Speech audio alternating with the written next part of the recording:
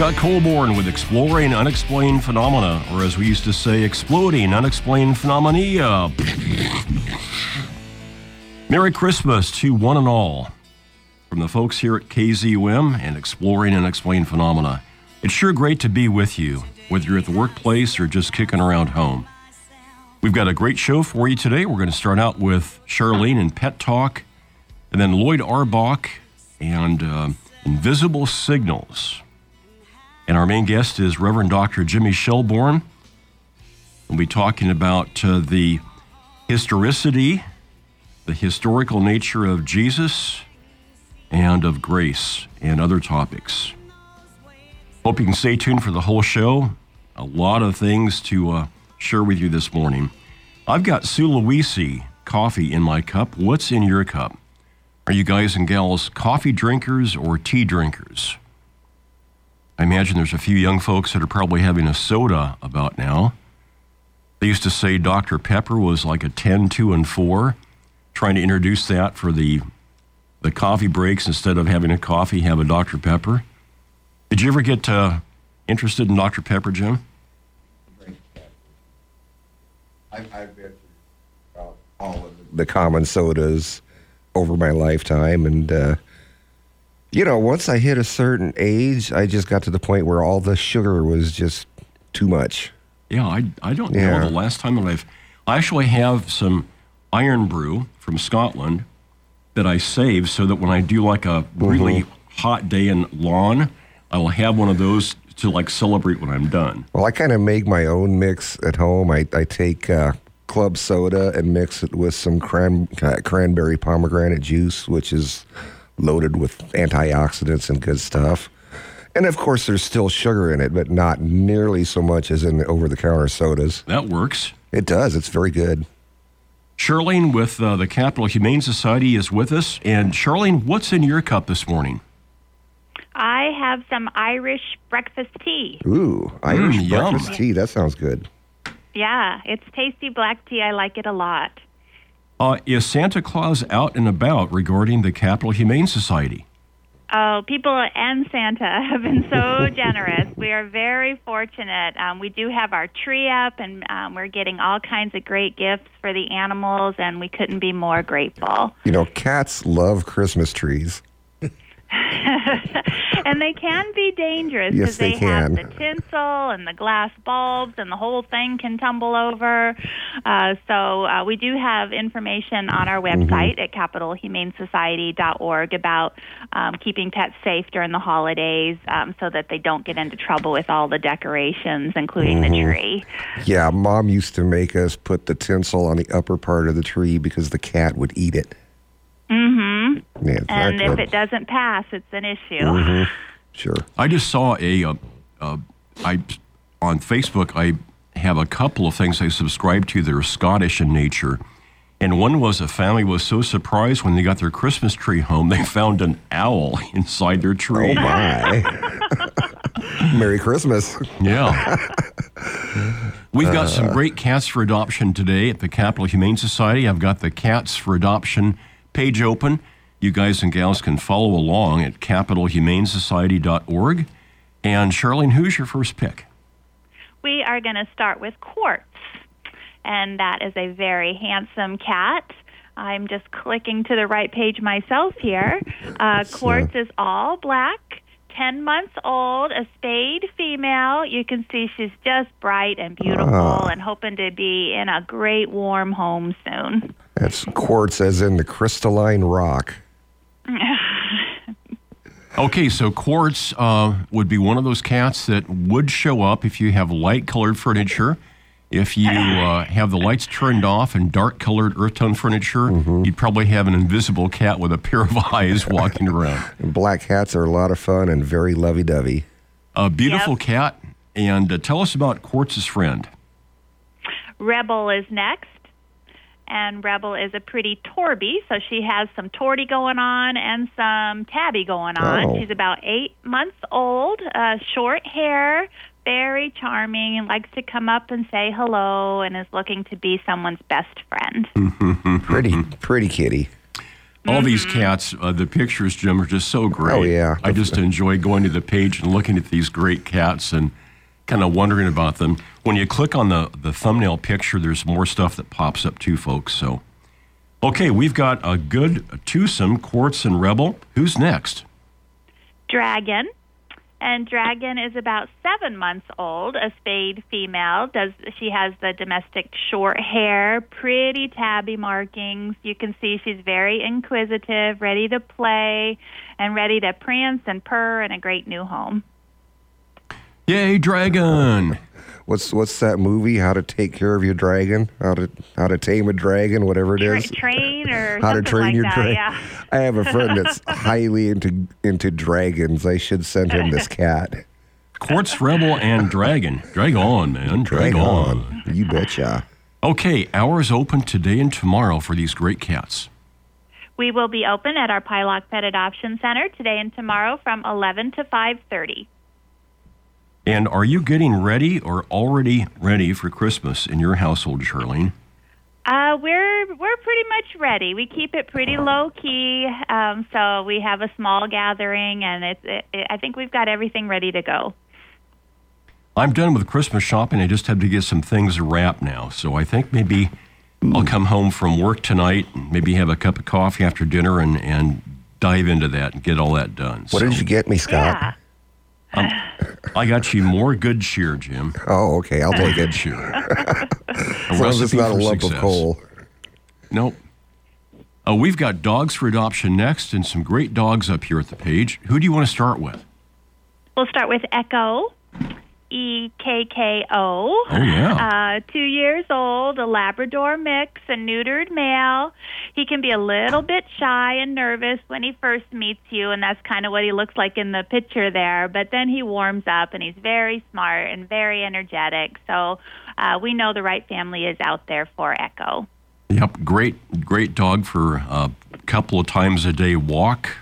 I know my friend Jimmy over here takes his dog out and walks his dog, so that's a good thing to do. Echo, looking for a great home. It could be yours.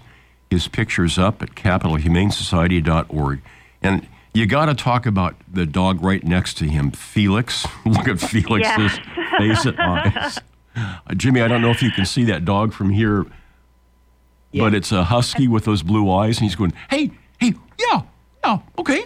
Yep. Yeah, And that's definitely his personality. He does not sit still. He goes and wants to play and play. So he might make an awesome running partner for someone, and he definitely needs an active owner who is going to give him the exercise he needs. He's just a year old, a husky, and just has a ton of energy. So he needs somebody who understands that and can provide him with a happy home. Okay, that was my sort of like wild card I threw in there. So you go ahead and pick the next two now. Okay, so we'll do Biscuit. And Biscuit's one of our smaller dogs, a little Chihuahua mix, 2 years old, a sweet, very, very shy dog. Doesn't really like you to pet him on his head. He's real nervous about that. So he's looking for someone who's skilled, who understands that he just needs a slow and gentle approach, and then he will be your best little lap dog. Okay, he's a great-looking dog. His picture's up at capitalhumanesociety.org.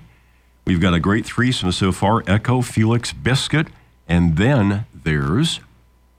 We'll talk about Jake, and he is a handsome yellow lab, about a year old, also a high-energy dog, very smart and sweet, needs somebody to provide him with direction because he catches on very quick and is very motivated by a tasty snack. So he'll do well with somebody who knows how to train and treat dogs.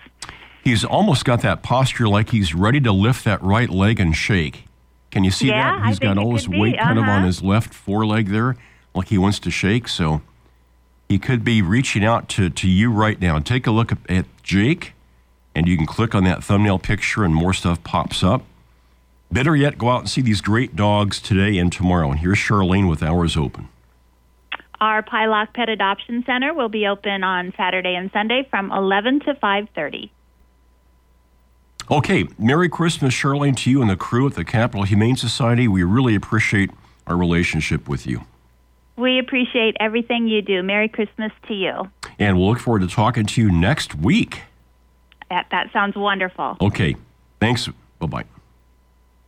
Charlene and friends at the Capital Humane Society make them the first place you go when you want to adopt a dog or a cat. I'm Scott Colborn, and you're listening to Exploring Unexplained Phenomena. So one of the things that I use to get over a cold is the old standby of a half teaspoon of Arm & Hammer baking soda mixed into a glass of water and then consumed. And usually about 20 minutes later, there's this friendly belch that it causes. But the theory is that when you alkalize your body, the cold or flu virus can't tolerate that.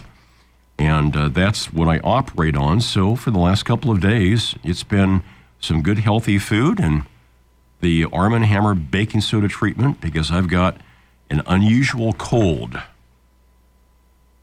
But I'm actually feeling a lot better. I think it's the proximity of Jim and Jimmy here. So That's it. I think that's what's doing it. Yeah, maybe you should turn up our mics so we can respond. Yeah, I'll leave yours down. Yeah, okay. Yeah. Hey, you. Okay. Hey, you. Our next guest is Lloyd Auerbach, and Lloyd is an author, a parapsychologist, and he's a teacher. He's taught at the collegiate level before. He's currently teaching online classes through the Rhine Education Center. Lloyd, it's great to talk to you. Morning, Scott. Good morning. How are things going out there on the West Coast? Fine. Things are fine. Now we're past the fire season and gotten rainy season, so that's good. Good. Do you have any plans for talks in and around the Christmas or New Year's Eve time, Lloyd? No, I think the last thing people want to hear, at least in the United States, is anything to do with psychic stuff. Places don't have events. I know that it's a tradition in England, of course, to tell ghost stories, especially on Christmas Eve, but it's certainly not that here. I'm trying to remember I don't know if it was Germany or Austria, but there was this tradition a couple hundred years ago of this sort of scary Santa Claus that would get kids. And that's Krampus, yeah. Krampus, Germany. There you go. Better watch out, kids, or else Krampus is going to get you. Yeah. So I was raised with the traditional Santa Claus. I went to the Starworks USA UFO Symposium in November, Lloyd, and had a chance to briefly meet Russell Targ. And okay. What he was talking about again is a topic that you and I have touched on before, the idea of remote viewing. And he did a Skype interview with Uri Geller from Israel, and he had Uri Geller remote view a special object that he had. And so Uri Geller took a piece of paper and he etched something that looked like sort of a rectangle with a little notch in the lower right corner. And he said, "This is what I'm getting." And then Russell Targ held up his magnifier, his handheld magnifier. When it folds up in the case, it looked exactly like the dimensions that Uri had sketched. Pretty amazing. But you've seen this stuff before, haven't you? Yeah, and actually I did something with Uri, although Uri was not the viewer, he was the viewee a number of years ago. Remote viewing it's a form of clairvoyance. I mean, it's just a way that we talk about the ability to pick up information at a distance. That's the remote part. And, besides the fact that we had a 22-year program that Russell was involved in early on, but not through the entire program that the U.S. government ran. That's the subject of my book, ESP Wars. The Russians did some work on that as well. And there was a lot of public work that was done by people like Russell and Targ and Hal Puthoff and Ed May and Dale Graff and other folks, showing that people could pick up information if you can get them past their predilection to categorize, label, and do other things that we tend to process. It's not hard. I've done it with my students.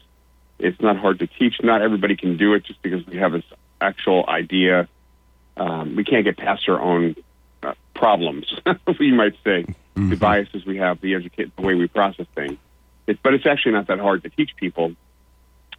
And it's something that it's interesting because when people do this, not everybody does it visually. Some people get verbal stuff. Some people get sounds and other things. It's just an interesting ability that folks like Ed May and Joe McMoneagle and a few others are still doing work with today. And that would be part of the protocols to have, if you could, 2 or 3 people that had a different approach, and then have, if you will, kind of a triangulation on a target, so that you'd have these 3 different inputs to see where they dovetailed and or to give you a more complete picture. I found it just... Yeah, I was going to say, that's a consensus method, and that works really well. I found it just amazing that we had people in the audience.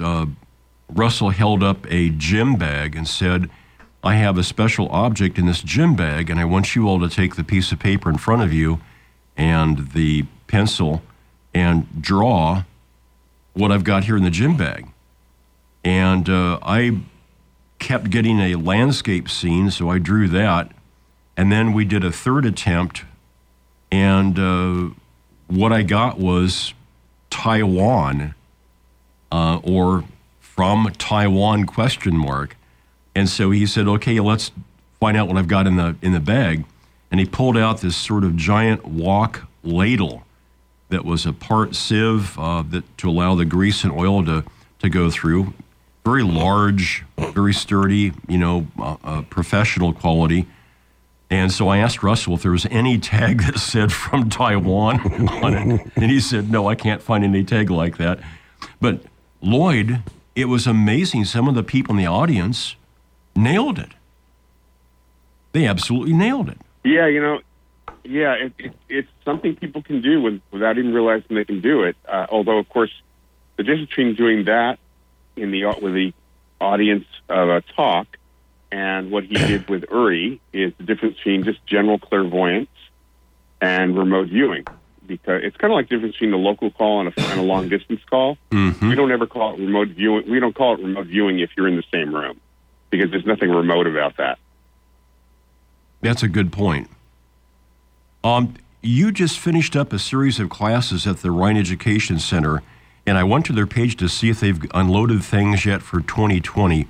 What do you got coming up for plans for further classes? So the next class that's coming up, which is the end of January that I'm teaching, is the Investigating the Paranormal class.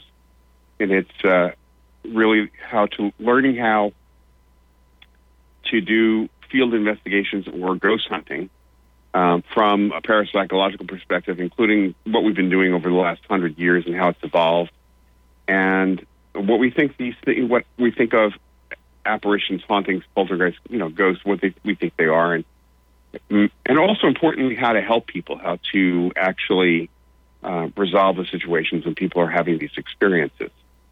And that's an 8-week class. And then in March, I'm teaching a 4-week class on how to choose a psychic or medium and assess the reading. So really how to kind of get the most out of what you're doing if you're interested in getting a reading. Interesting. Let's see, RhineEducationCenter.org, is that correct? Yeah, or they can just go to Rhine, RHINE.org, and there is a link at the top that says education. Okay. Lloyd, any special plans for either Christmas, New Year's, or early 2020 for you?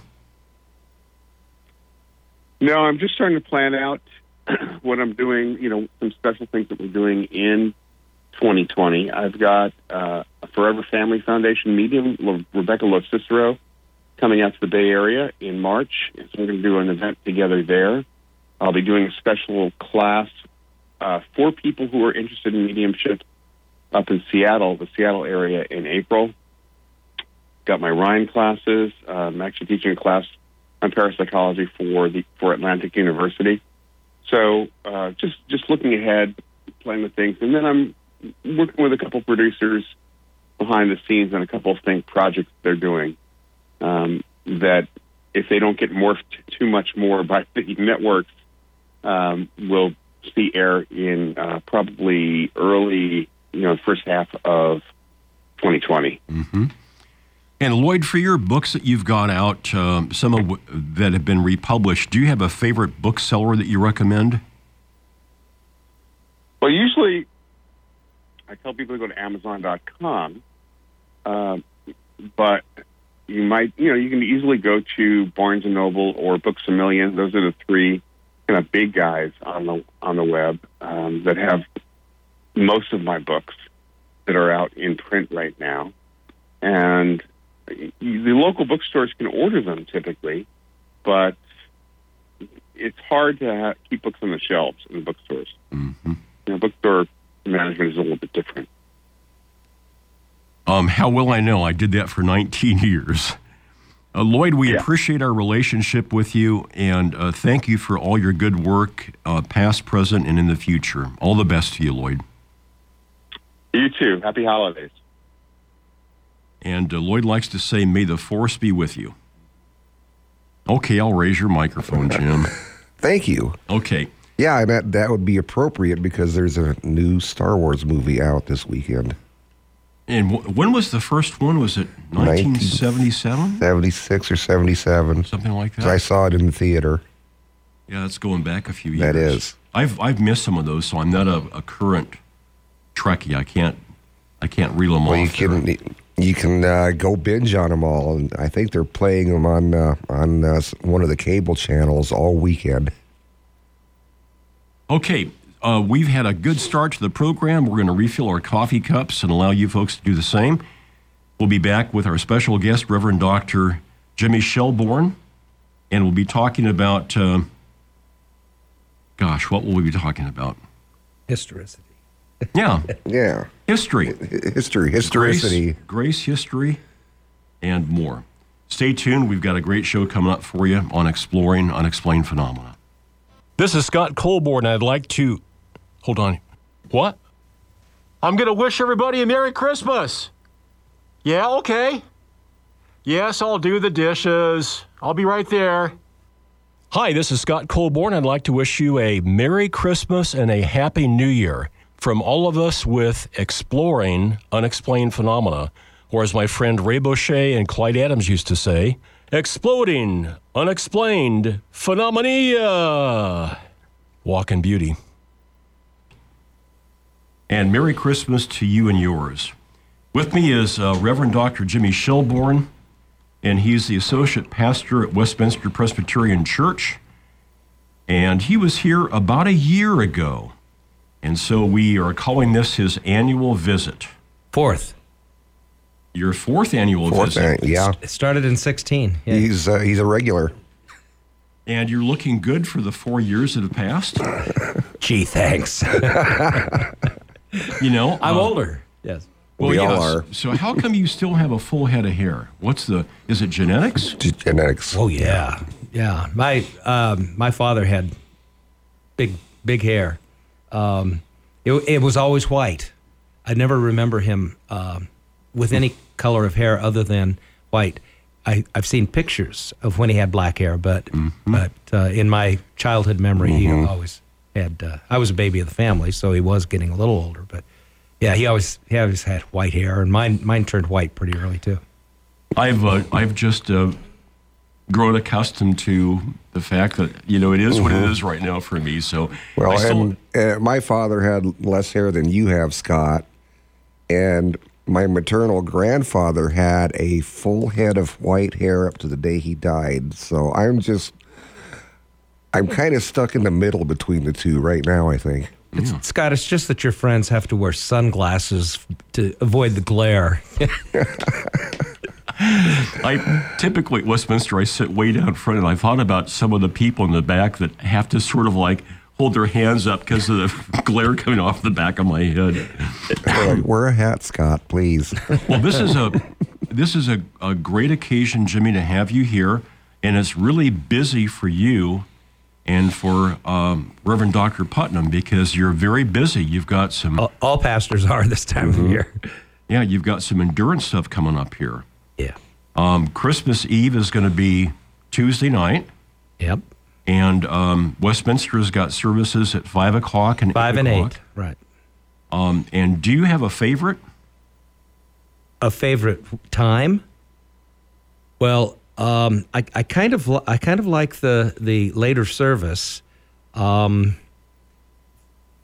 Myself, when I was a minister in Kentucky, we had a service that started at 11 p.m. in that church, and we would be finishing up at midnight. So it really was Christmas by the time we said the benediction and sent everybody home. It wasn't Christmas Eve anymore; it was Christmas Day. So I like that. But bowing to the times, I suppose we aren't doing service anywhere near that late, so families can get home and get their kids tucked in. And there have been years past that we've had snowstorms and near blizzards, and now I think the prediction is almost 50s for the weather forecast. It was only about 7 or 8 years ago. I think we had such a blizzard in Nebraska on Christmas Eve that I was still a pastor in Beatrice at that time, and every church in Beatrice canceled its Christmas Eve service. You couldn't get out. I mean, it was just that bad. Mm-hmm. Jimmy, what was it like for you when you realized that you were going to be a minister? People refer to as hearing a call. Yeah, for me, I had a very evangelical background growing up, and but I also somehow inherited a nice pair of running legs. And after my team won the state cross-country championship in 1970, I started getting letters from colleges. And the college I chose to attend was Hastings College, a Presbyterian-related school. And I ran track and cross-country at Hastings. And it started exposing me to a few alternative ideas about Scripture. I joined the Presbyterian Church. I really found it to be a church that I could relate to.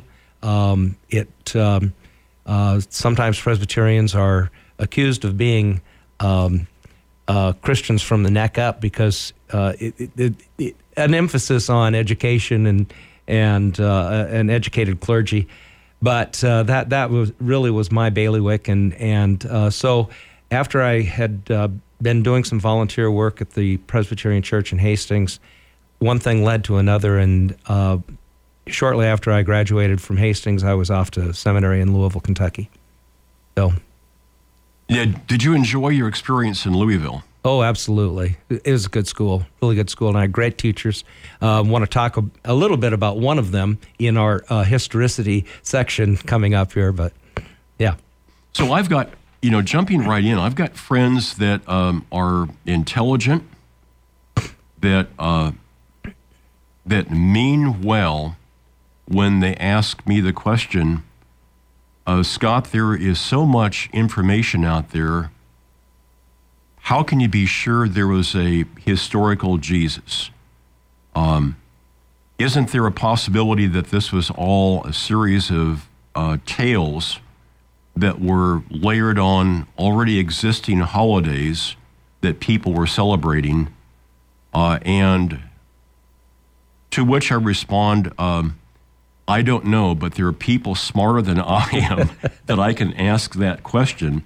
And so part of my role has been faith-related to depend upon people that I regard as being peers. And it's a question that years ago I asked Reverend Dr. Andrew McDonald the same thing. And he said that he was absolutely certain. So let's start the program off and talk about this, Jimmy, the historical nature of Jesus. Well, there's no question that certainly the celebration of the birth of Jesus is something that was layered onto the existing Roman holiday of Saturnalis, which corresponds closely to the winter solstice.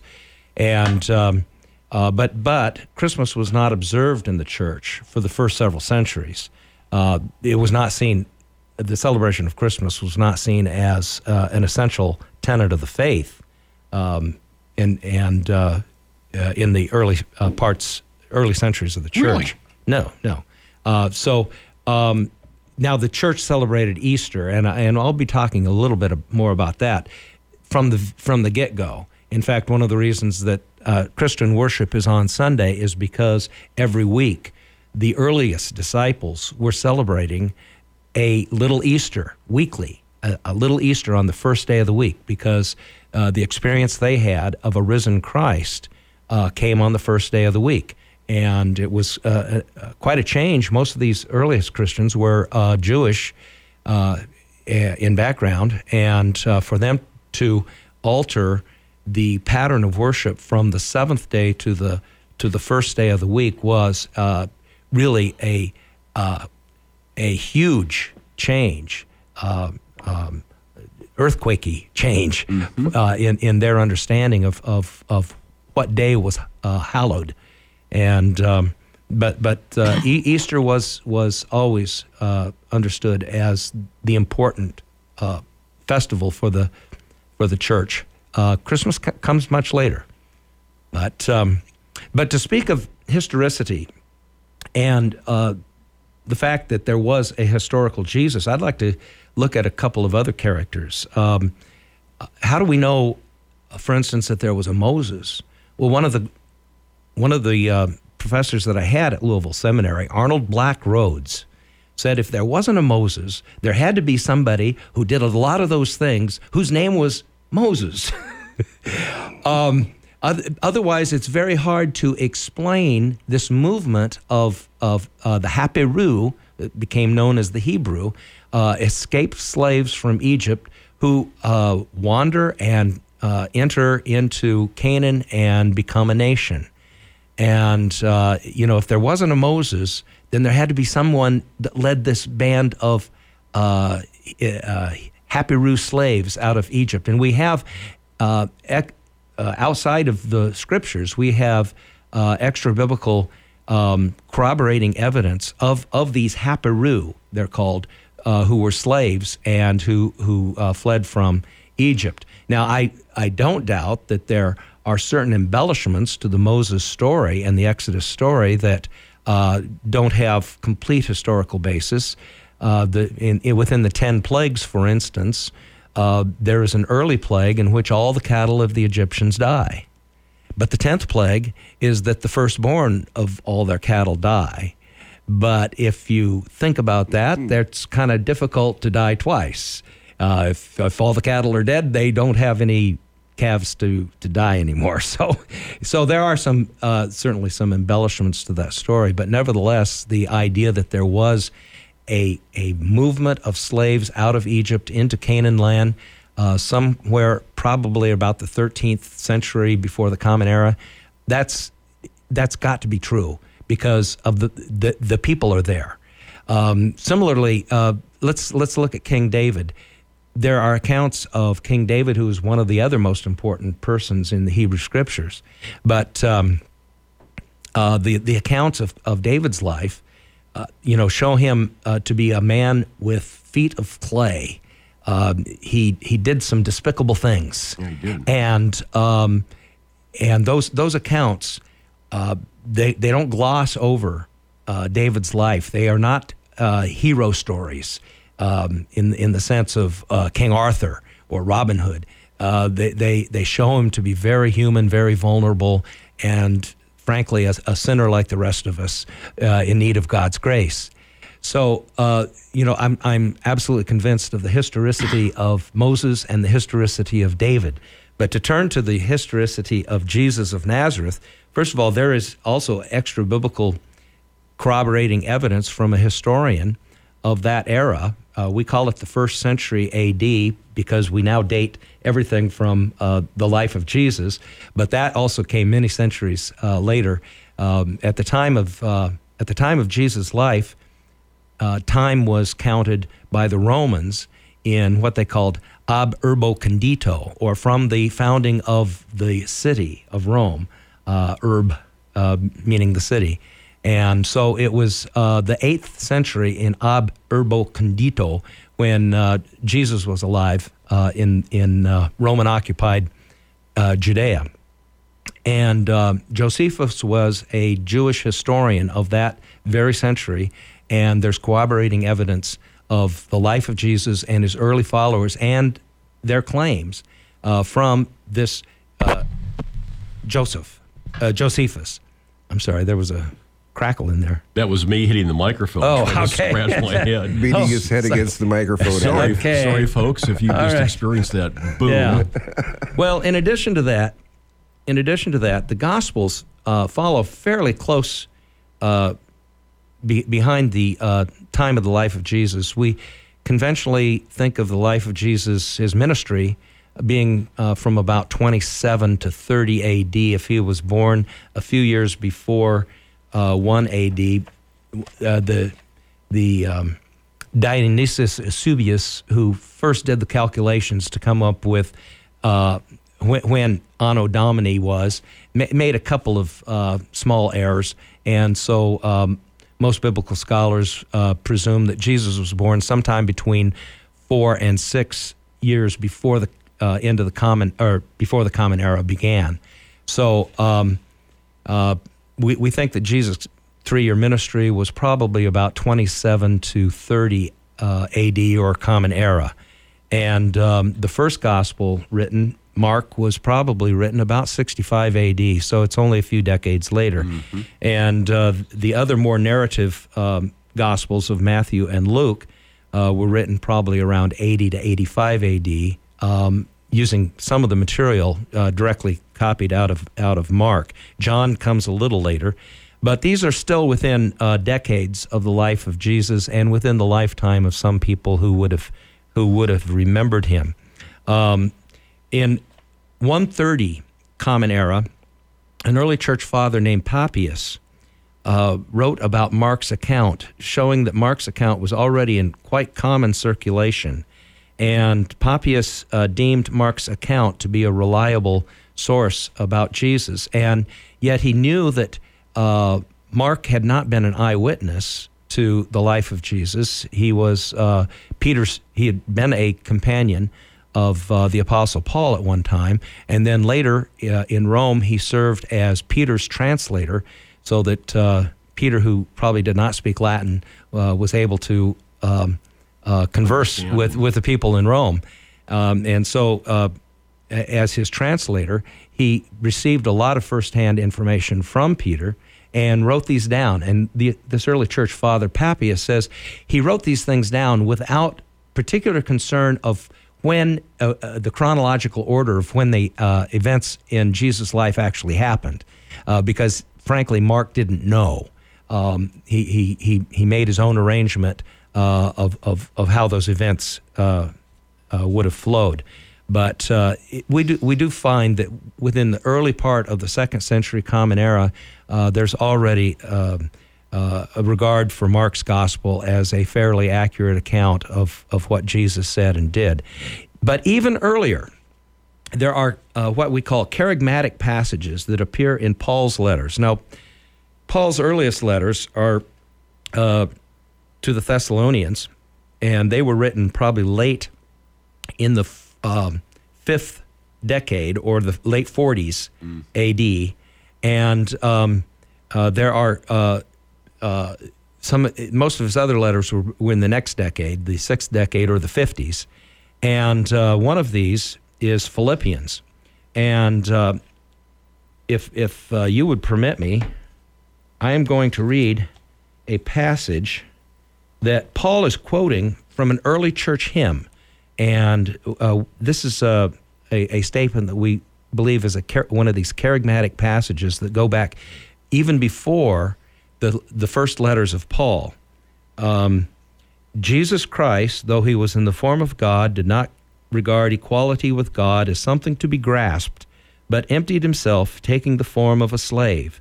Being born in human likeness, he humbled himself and became obedient to the point of death, even death on a cross.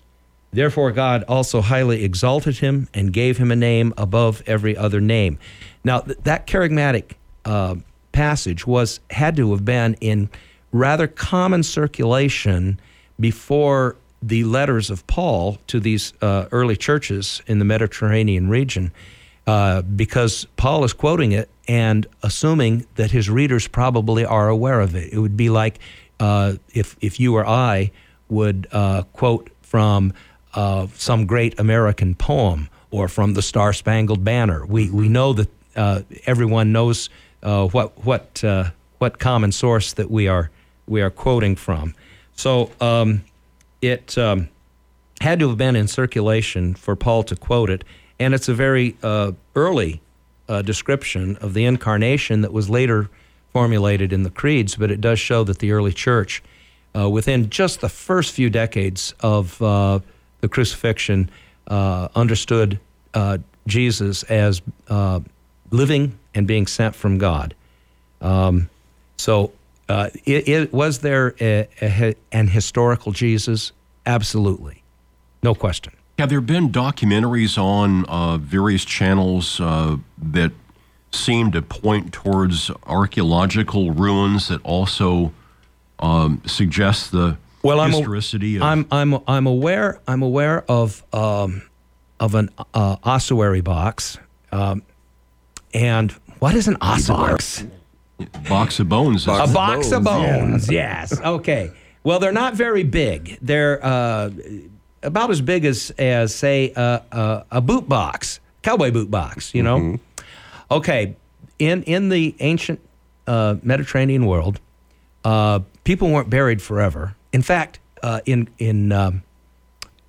some parts of the Mediterranean world, they're still not buried forever. They after about 2 decades in the earth, their bones are dug up, having all the fleshy parts now having completely decomposed, and then the bones are assembled into a much smaller container than a human body could possibly fit into if it were anything more than bones, and this is an ossuary box. And what archaeologists have found is an ossuary box that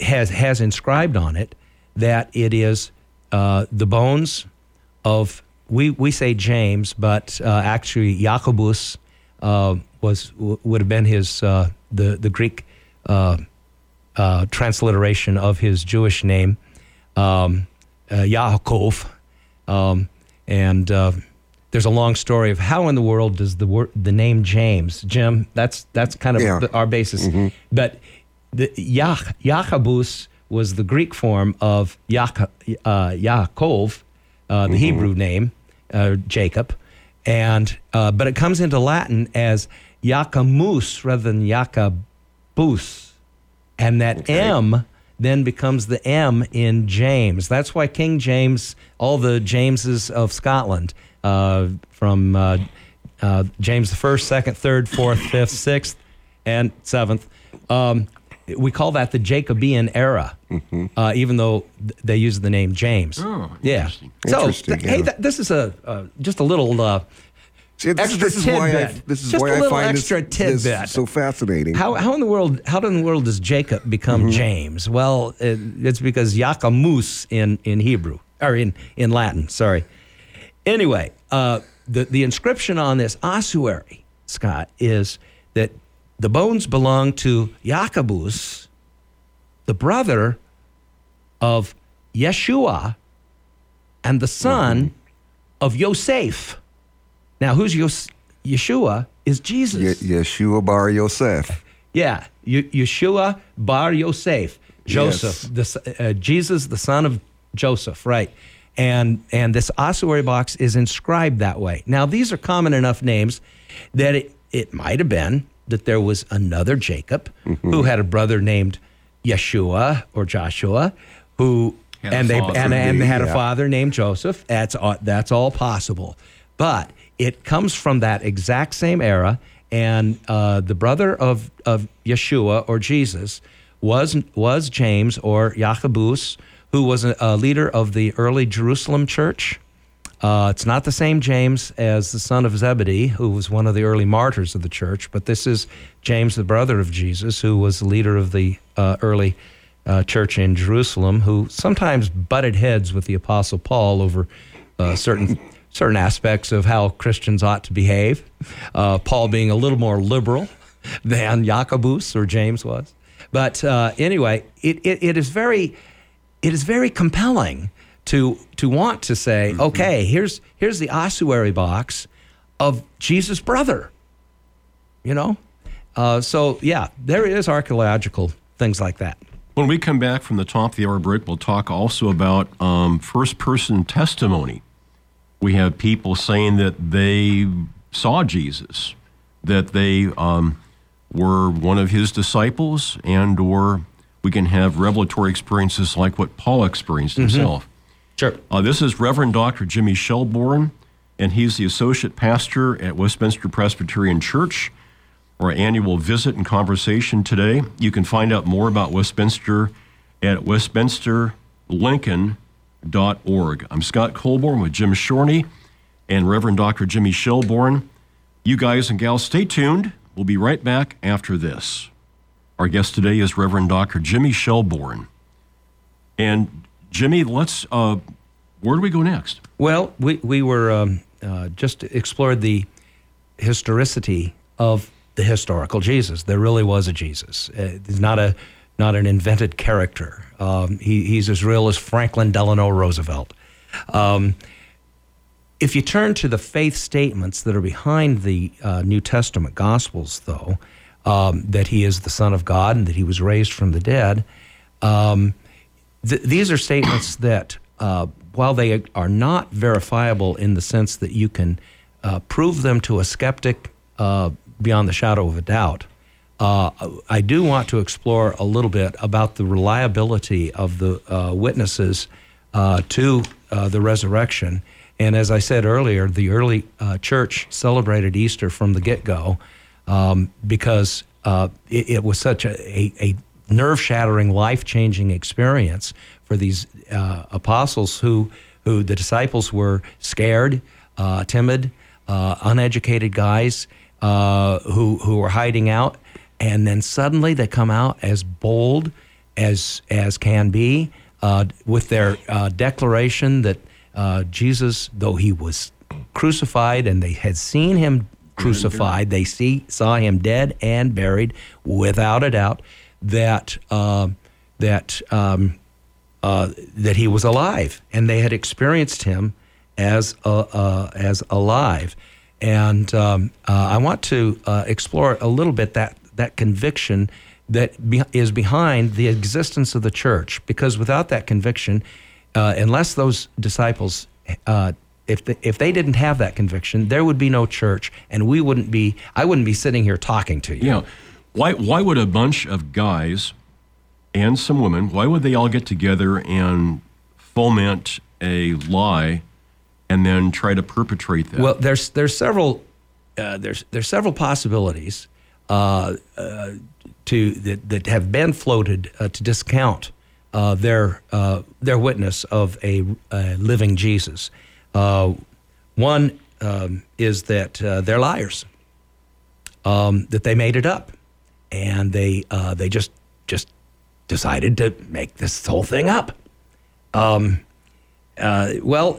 the problem with that is that almost to a person, with the exception perhaps of the Apostle John, who tradition says died of old age, but all the other apostles died a martyr's death with the conviction that Jesus was their risen, living Lord. Now, a group of people will die for something that they sincerely believe in, but they're not likely to face martyrdom and death for something that they know is untrue. Mm-hmm. So the idea that these guys were all making it up, just made it up, is really hard to believe. I'm incredulous about that. Or perhaps they were mistaken. Well, either if they were liars or were simply mistaken. Maybe they went to the wrong tomb and they saw an empty tomb and they said, whoa, it's empty. Cool. Right. Okay. Well, the claims that they made within weeks of this happening were disruptive in Jerusalem, very disruptive in Jerusalem. And the one thing that the Pax Romana did not like was disruption. They wanted tranquility. Yep. Pax Romana, and it wasn't a true peace, the Roman peace, Pax Romana. It was a heavy-handed, oppressive peace. And if Jesus were really dead and they were either lying about it or mistaken, then the Roman authorities, who would have had every reason to do so, could have and would have produced Jesus' body and prove that the claim that these early disciples were making, and again, within weeks of the events, they could have proved that they were wrong and said, you say he's risen? Guess what? Here's his body. Okay. Mm-hmm. They would have had the ability to exhume him. If they could have, they would have, but they didn't. So I don't think that they were mistaken. Although one skeptic said that, well, maybe Jesus didn't really die. Maybe they thought he was dead and they put him in a tomb, that his wounds, made him look dead, and they put him in a tomb. And the coolness of the tomb kind of revived him. And after a day or two, he thought, hey, I'm feeling pretty good. I think I'll go out and tell these guys I'm alive. Well, the problem is, if you know anything about the flagellation that Jesus endured and the process of crucifixion, it would take weeks in a modern intensive care ward to bring anybody who had somehow managed to survive that flagellation and that crucifixion, to bring them back to anywhere near a state of health. And the idea that this man, after enduring such violence, could have convinced this scared group of disciples that he was the Lord of life and was the risen one and victorious, that's impossible to believe too. So no, I don't think Jesus really truly was dead. Now there's who one was other. It, who was it, Jimmy, that went to the tomb to either anoint and put linens on the body of Jesus that discovered that he was buried on Friday by Joseph of Arimathea, okay, and who was assisted by Nicodemus, who was a member of the council, according to the Gospels, and but Nicodemus had become a believer. He had gone to Jesus by night, according to the witness of John the Apostle. He'd gone to Jesus by night, secretively, to inquire, and Jesus told him that he had to be born anew, or born from above. And Nicodemus, couldn't get. He was too literal about it, and he said, "How can I'm full grown? How can I enter my mother's womb?" But Nicodemus had become a believer, and with Joseph of Arimathea, probably a disillusioned Nicodemus and a disillusioned Joseph of Arimathea, buried Jesus' body on Friday. On the first day of the week, on Sunday, the tomb was visited by women unaware that Jesus' body had already been perfumed by Nicodemus and Joseph of Arimathea, and they brought spices to perfume the body. And it was these women who first discovered that the tomb was empty. Now, according to Luke, in his gospel, they ran and told the disciples who were up hiding from the Romans in the upper room, and they said, the tomb is empty, and we've been told he's risen. And it says right there, and this is a very telling thing in the Gospel of Luke, kind of telling like those non-glossed over stories about David, what a jerk David was, really. But it says the apostles or the disciples considered what they told them to be an idle tale, and they did not believe them. They didn't jump to embrace it and say, "Oh, good, great. Let's run and take a look." Yeah, they were very skeptical. So the disciples had to be convinced against their will that this was true. And so John and Peter made their way to the tomb to look as well, according to the Gospels. And so they were also witnesses to the empty tomb. And the other possibility is that the early apostles were lunatics. This is the one possibility I hadn't mentioned yet, Scott, a lunatic will die for a crazy belief without realizing that it's a lie. A lunatic will make incredible mistakes, but the thing bread that they ate contained the tainted wheat germ, lysergic acid dithylamide. Yeah, right. Yeah, and so they were on a trip. Yeah, they were on a trip, and they were crazy. Well, the problem with that is the literature that is left, called the New Testament, the literature that these men left is among the most sublime, ethical literature in all of human history.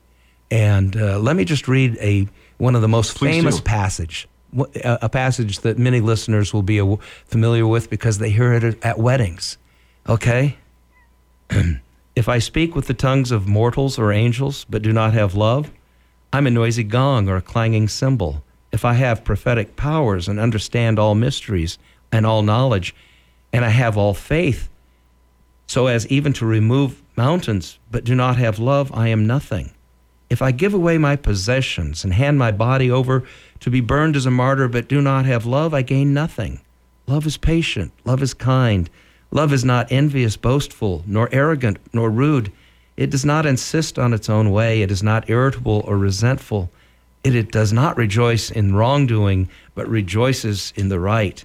It bears all things, believes all things, hopes all things, endures all things. That's so sublime. These are not ravings of a lunatic, So, the idea that the early disciples were just a bunch of madmen is really not to be believed either. Who was it that first then saw the resurrected Jesus? Well, the first person, according to the Gospels, that actually experienced the risen Jesus would have been Mary Magdalene, according to John. But also in the Gospel of Luke, it says that the risen Jesus appeared in the upper room to the disciples that evening, and then later to disciples on the road to Emmaus. But one of the things that the Apostle Paul explores in his letter to the Corinthians is that the risen body is not like the mortal body. And apparently, whatever form of resurrected presence that the early disciples had experienced, it was not the same corporeal body that you and I have, because Jesus could pass through doors without opening them. Okay, talk about unexplained phenomena. Paul says it's very mysterious. It's sown a mortal body. It's raised an immortal body, and he understands that it has a certain reality to it. It's not just a ghost or something like that, but it is. But it has different physical properties than your body or mine.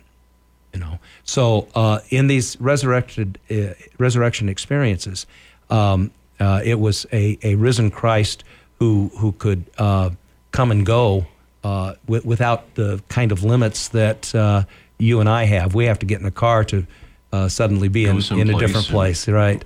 Now, the other thing is that the Apostle Paul, in his letter to one of the letters that he wrote to Christians who were living in Corinth, he notes that he has received this testimony from the other disciples. And so I'm passing on to you what I in turn have also received, that Christ died for our sins, and that he was buried, and that he was raised on the third day in accordance with the Scriptures. He appeared to Cephas, and then to the 12. He appeared later to more than 500 brothers and sisters at one time, most of whom, he says, are still alive. So by the time Paul was writing the church in Corinth in the middle of the 6th decade in the Common Era, there were still witnesses who could remember having experienced the risen Christ before the appearances stopped after 40 days, according to church tradition.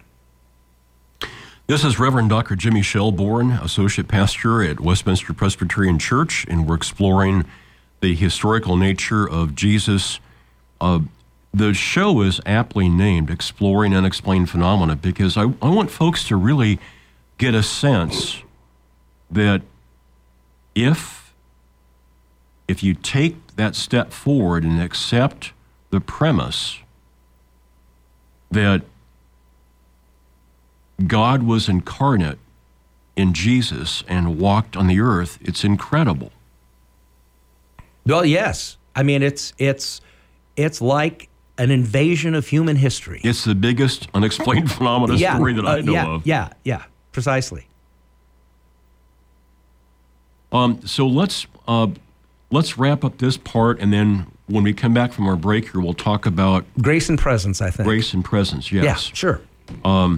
And all these people that you've mentioned, with the exception of, I think it was John, they all died fairly violently. Yeah, martyr's death, right.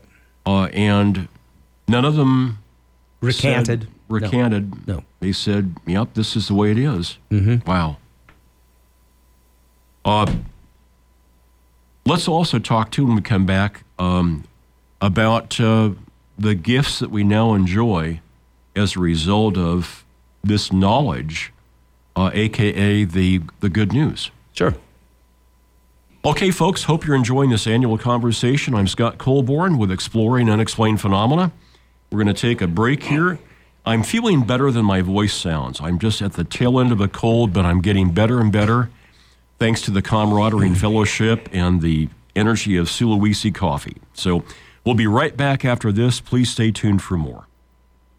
Scott Colborn with Exploring Unexplained Phenomena. Next week's guest is Carol Fleet. And we're going to be talking about a new year, a new year. A new you. There we go. A new year, a new you. Toy boat, toy boat, toy boat. There we go. Our guest this morning is Reverend Dr. Jimmy Shelbourne. And we've looked at the historical nature of Jesus, the incredible event that was God incarnating as Jesus, walking the earth, dying a terrible death. What was the purpose of the death? You would think that God, being omnipotent and most powerful, at the time of Jesus's near crucifixion, the armies of angels would have descended and vanquished the foe and would have held Jesus up. There's a certain necessity to the cross so that we could understand the cost, the great cost of grace. Otherwise, if our forgiveness would be cheap. Human sin causes suffering, and God is willing in the cross to absorb the suffering that sin causes one of the scriptures is on the cross at Golgotha, Jesus bore the effects of human sin so that we could be dead to sin and alive to all that is good. And what it really means, the incarnation / crucifixion, is that God is taking the worst that human life can dish out and absorbing it and clutching it into the divine self and saying, I love you. It is God. Wow. It is God expressing love by absorbing the violence that we do to one another. I believe that. And that's part of the good news. Yes. What I want to explore a little bit is about what I believe has to be the gracious presence of God, not only in that human story that we know here on earth in the form of Jesus, but I want to explore a little bit about how God's presence must be equally for the entire universe. And I want to start by just noting, and I know you have a friend, Janet Lundgren, is it? Yeah, Dr. Janet Lindgren. Lindgren, who's a Jungian psychologist. Yeah. Well, above his door in Switzerland, Carl Jung had an inscription in Latin, and I'm going to show off by reading the Latin, right? Vacatus atque non vacatus Deus ederit, okay? And that means called upon or not called upon. God is present. In other words, we don't have to summon up God for God to be present.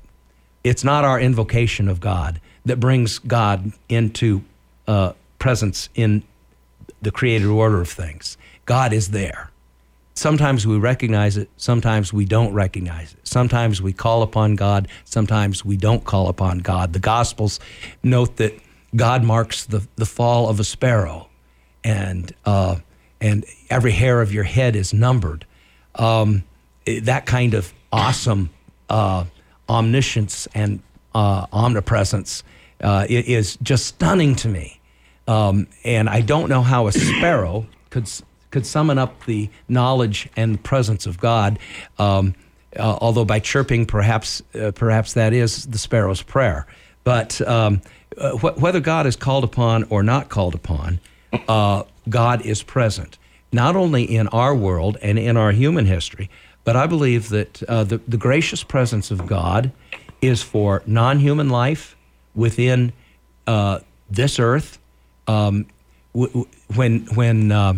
we read the passage in the prophet Isaiah about universal peace, it's portrayed as the wolf lying down with the lamb and the child playing over the adder's den, and no harm comes. There seems to be this gracious presence that has implications for animal life as well as for human life. And because we now live in this century, and we're coming on to the year 2020, right, Jim? Mm-hmm. Just days away, right? Yeah, days away. Scott, 2020. Next decade. Okay. 100 years ago, before Edwin Hubble discovered them, we thought there was one galaxy. It would be daft to say galaxies in the plural before Hubble discovered that there were other galaxies. My father was born when there were not galaxies. But after Edwin Hubble, there are galaxies. And we have, in the last 100 years, since 1920, we have vastly changed our understanding of how deep space is and how many stars are out there and the vastness of the universe.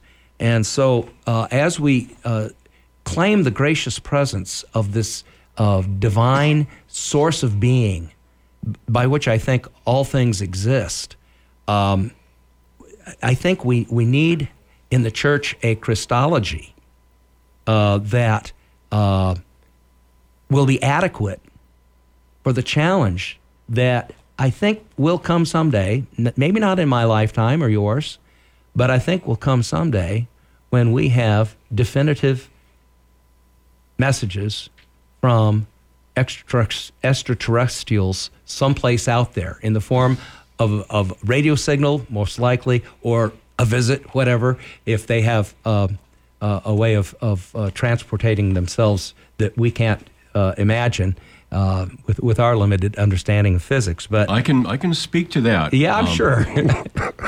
That's part of sort of our mission here is to talk about that. And just as we've had people that were reliable witnesses for the birth, life, and death of Jesus, people that whose testimony would hold up in a court of law, we have people from all walks of life who have close up seen and experienced phenomena that can't be explained through earthly technology. And then a Presbyterian minister, Reverend Barry Downing, he wrote, Jimmy, in 1968, the Bible and flying saucers. So he looked at scriptural references, descriptions by people using the best of their ability, the language and semantics of their time to describe their encounters with unexplained phenomena, and compared that with modern-day UFO reports and found there was a striking similarity. So we can look towards the stars, but I think we've already had, I'm very confident we've already had contact. Okay. Well, the thing is whether we are, all of us are convinced of that contact it being in the past rather than the future, we have to have a Christology or an understanding of the eternal Logos wanting to manifest itself within the life of created beings. That's well said.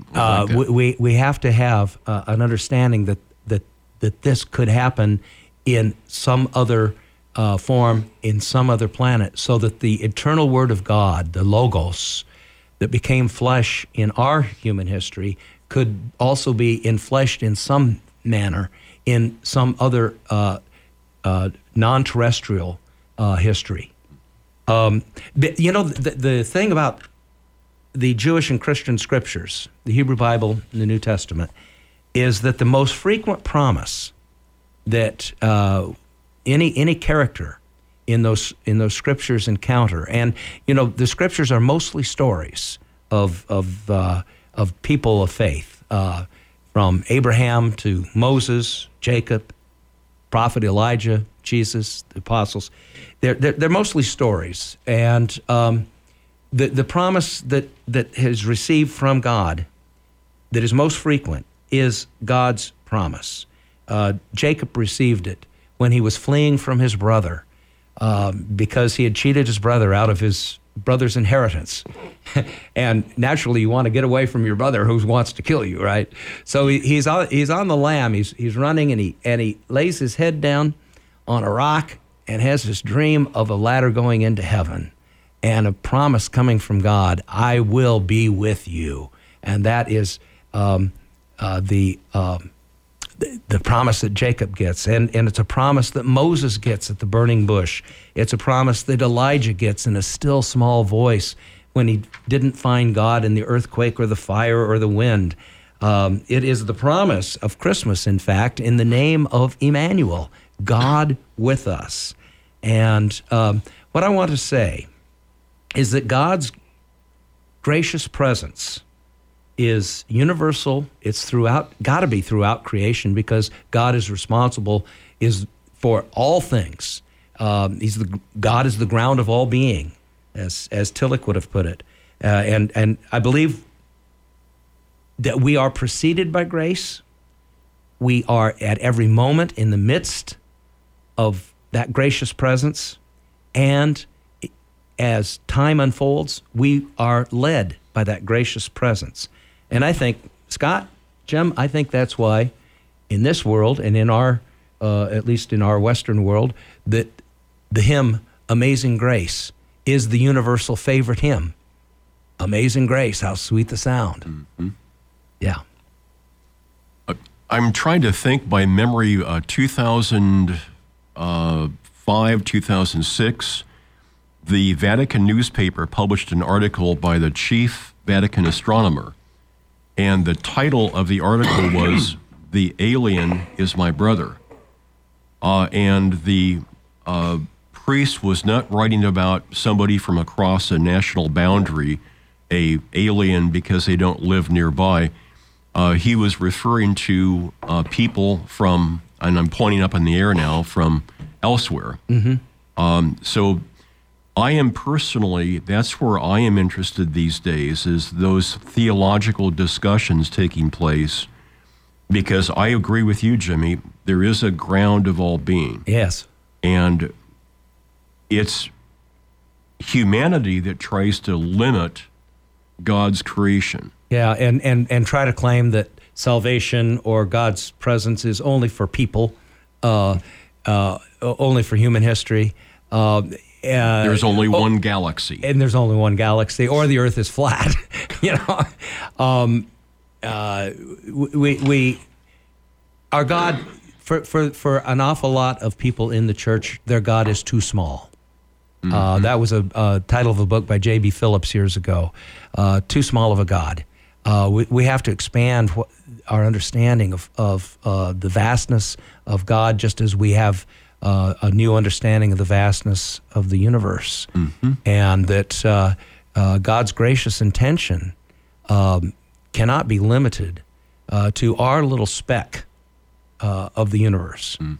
It's got to be bigger than that. I'm interested in reports of extraordinary personal experiences or peak transcendent experiences that can be manifested in a whole variety of ways. And it seems to me that in each of these instances, there is a glimmer or an aspect of God's presence showing up. It may be the more than casual synchronicity of meeting somebody or seeing somebody that you haven't seen for a long time right after you just thought about them, and mm-hmm. all of a sudden there they are. Or wondering about your high school classmate that you haven't talked to, and the phone rings and you pick it up and there they are. Sure. So I think that these synchronicities are a playfulness, if you will, of God saying, hey. And it's a wake-up call, I think. I'm with you on that. Do you remember our topic a year ago? We were talking about prescient dreams. Okay, sure. And having a dream that kind of foretells. Mm-hmm. And I told you the story. And what you just said reminded me so much of the story I told about how on one March, when I was a pastor in Beatrice, I'd had a pastoral friend who was at St. John Lutheran Church die suddenly of an aortal aneurysm. Sorry to hear that. And we had been very tight. We'd even taken a vacation together. And I was a pallbearer at his funeral at the Lutheran Church there. And so a year later, 1 year to the day later, I was thinking about Phil a lot. Mm-hmm. My mind was all wrapped around Phil. And I dreamed that night that my doorbell rang and I could hear Phil's voice, and I was instantly filled with anger towards him because like Sherlock Holmes, he'd pretended to be dead. And, the anger of Watson when he discovered that Holmes wasn't dead. And I ran out there to give him a piece of my mind for putting us through all this grief for a year. And I got out there, and it wasn't Phil that had rung the doorbell. It was an old friend from school days years ago. And I told my spouse at the time about the dream at breakfast.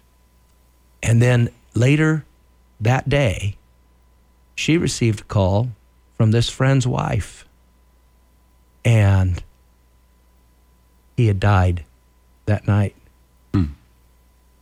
And I believe the dream was sent to me by that gracious presence to let me know that my friends were okay in the post-mortal sphere that they were now in.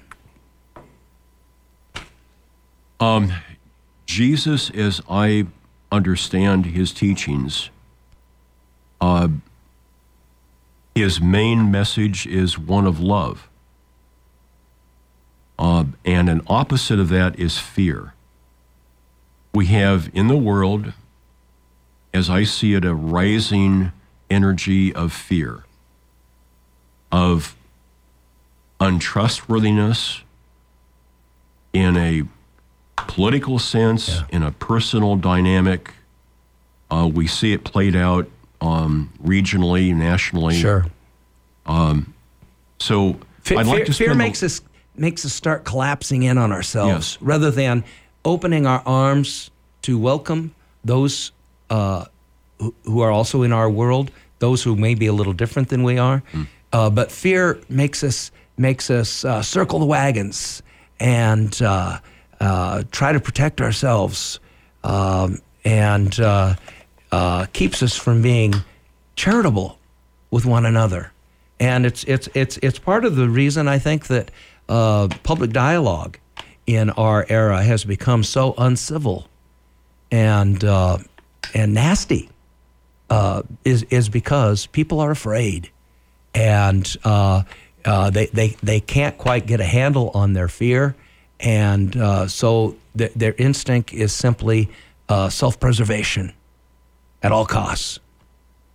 In those moments, it's good for me to remind myself that there is a larger reality at work. Absolutely. That I need to connect to understand, and to try to do my best to bring that into that moment, that dynamic, so that I can choose carefully what I say and do. Sometimes I fall flat on my face. I'm pretty good at that. Well, like David, we all have feet of clay. Oh, yes, we do. But So- Jesus said those who would save their life will lose it. And the story of the fellow who had some gold bullion in an attaché case, and he chained the attaché to his wrist when he was on a boat because he didn't want to lose it. But when the boat sank, he sank with the attaché case. Yeah.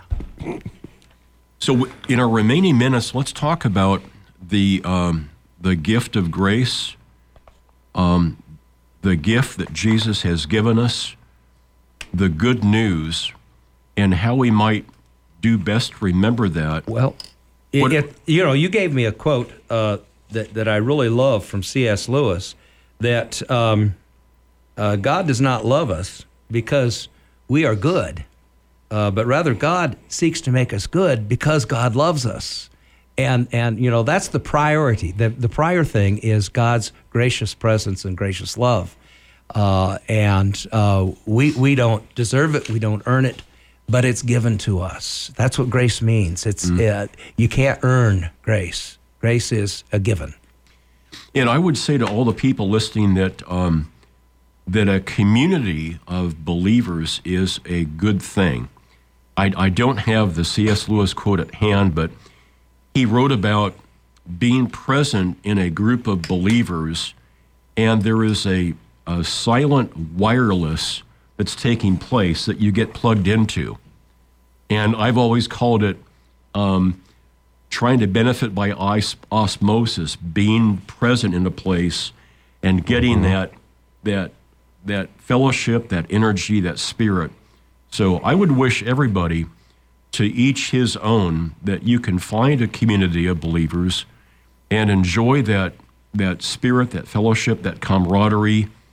Having said that, tell us about Westminster and 5 o'clock and 8 o'clock on Tuesday night? Well, we'll be celebrating the birth of Christ, of course, with lots of traditional hymns.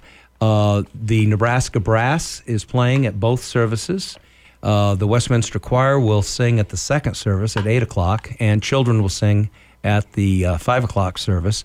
But Nebraska Brass at both services, and they are excellent. And there's nothing like some of those fine Christmas carols being accompanied by a brass choir.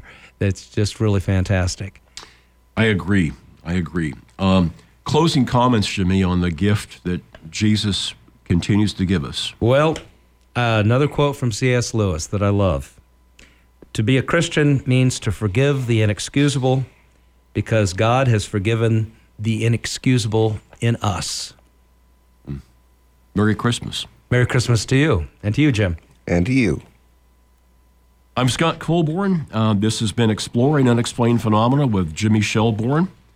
And you can find out more about Jimmy and about Westminster at the website, westminsterlincoln.org. And I am feeling better, regardless of how my voice sounds, and I will continue feeling better. Stay tuned for Beta Radio. We've got a fun program coming up at 12 noon. More great things here on KZUM as the day progresses. And speaking of end-of-year giving from now through December 31st, your donation towards sustaining KZUM radio really helps us. We've got thank you gifts also, just in time for gift giving, if you will. You can give a gift in somebody else's name as well.